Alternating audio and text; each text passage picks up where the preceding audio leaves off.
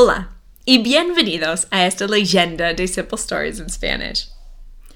El coco, el cuco, and el cucuy are the Spanish equivalent of the boogeyman. Parents tell stories of this creature to scare their children into behaving. But el coco is not just a myth.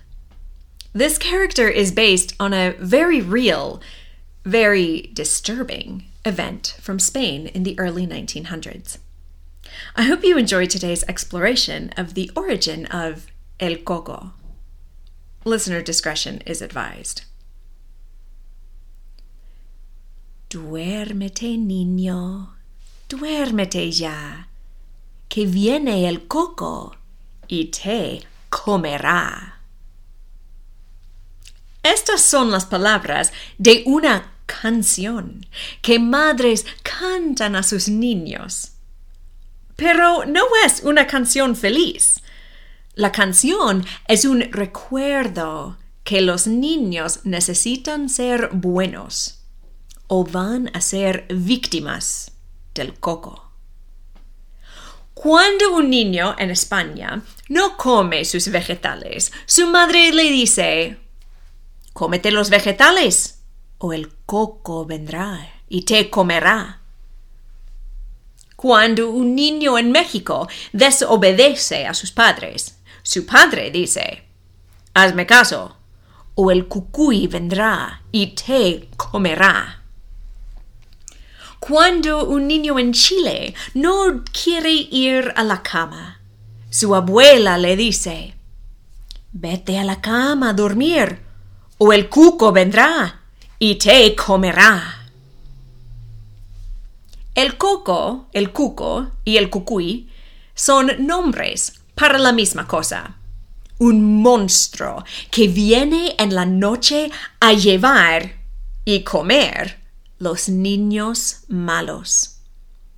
Es un cuento de terror que los padres dicen a sus niños.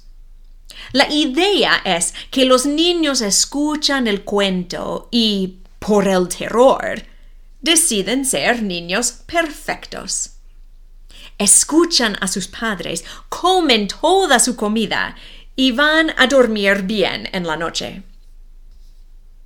Hay varios cuentos del coco. Unas leyendas dicen que es posible llamar al coco. Hay un cuento de México que dice que un padre tenía 3 niñas. Una de las niñas era muy buena, pero las otras 2 eran muy malas. Las 2 niñas eran especialmente malas a su hermana buena. El padre observó el comportamiento y dijo: «Niñas, necesitan ser buenas a su hermana, o voy a llamar al coco para llevarlas». Las niñas no escucharon a su padre. Ellas no creían en el coco. Entonces ellas continuaban en sus malos actos. El padre, desesperado, llamó al coco. En la noche, el coco llegó a la casa con un saco grande. Puso las 2 niñas malas en el saco y desapareció con ellas. Nadie más vio a las 2 chicas malas, y el padre y su niña buena vivían felices. Hay otras leyendas del coco y cómo toma los niños de sus casas. En unos cuentos, los padres llaman al coco. En otras leyendas, el coco ve las acciones malas de los niños y simplemente aparece en la noche y los pone en su saco. No existe una descripción exacta del coco. Unas leyendas dicen que el coco es un monstruo con ojos grandes y mucho pelo. Otras dicen que es una figura negra que cambia de forma. Unos dicen que es un animal grande y otros un hombre pequeño. La mayoría de las leyendas están de acuerdo que el coco pone los niños en un saco y después come los niños en su casa. Pero, ¿qué es el origen de una persona tan mala? Una especulación es que el coco originó con un crimen terrible que ocurrió en 1910 en el pueblo de Gádor, en España. En Gádor, en 1910, había un hombre que se llamaba Francisco Ortega.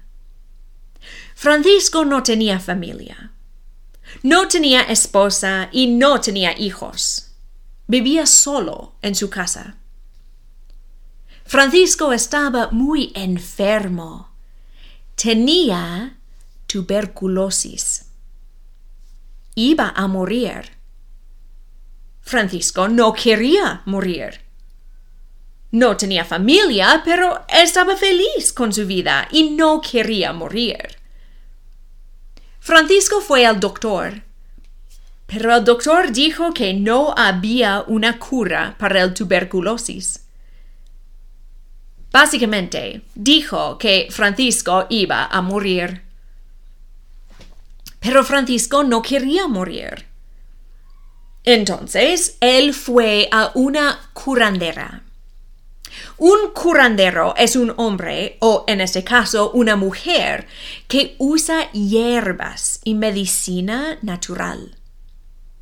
La curandera se llamaba Agustina Rodríguez. Agustina no tenía medicina suficiente para curar a Francisco, pero ella tenía un amigo. Su amigo se llamaba Francisco Leona. Leona, en adición a ser un curandero, también practicaba los artes negros de la magia. Leona le dijo a Francisco Ortega que fue posible curar el tuberculosis. Solo necesitaba la sangre de un niño. Y 3,000 reales, el dinero en España en ese momento. Primero, Francisco fue a muchas casas y trató de comprar un niño. Cuando no pudo comprar un niño, Leona hizo un plan para tomar un niño de su casa. En la noche, Leona entró a una casa con un saco. Había un niño de 7 años que se llamaba Bernardo. Leona drogó a Bernardo y lo puso en su saco. Después fue a su casa con el niño en el saco. En la casa, Leona sacó a Bernardo del saco. Entonces, cortó el corazón de Bernardo con un cuchillo. Puso la sangre del corazón de Bernardo en un vaso. Francisco Ortega puso azúcar en el vaso con la sangre. Entonces, Francisco bebió la sangre del niño Bernardo. Después, Leona pegó la cabeza de Bernardo con una roca grande. Leona usó el cuerpo de Bernardo para hacer una pasta médica. Puso la pasta médica en el pecho de Francisco. La idea fue que la pasta médica del cuerpo del niño, en adición a la sangre, cura el tuberculosis. Francisco recibió su tratamiento horrible y pagó a Leona los 3,000 reales. Entonces se fue a la casa. Leona ahora tenía que hacer desaparecer al cuerpo del niño Bernardo. Con la ayuda de un cómplice, Julio Hernández, Leona llevó al niño a unas rocas y, como parte del ritual, cubrió el cuerpo con hierbas. Pero Leona cometió un error. Él no pagó a Julio. Cuando Julio no recibió su pago, fue a la policía. Dijo que Leona mató un niño y que Francisco bebió su sangre y que Agustina también ayudó. Francisco y Agustina confesaron su parte en el asesinato de Bernardo y los dos se murieron por su crimen. Leona trató de evitar la justicia, pero con tiempo también confesó. Leona se murió en la prisión. La leyenda de Francisco Ortega y Francisco Leona se convirtió en la leyenda del coco. Ahora las madres cantan la historia a sus niños. Necesitan ser buenos, o ellos también pueden ser víctimas del coco, como el pobre Bernardo. Duérmete, niño, duérmete ya, que viene el coco y te comerá. El fin.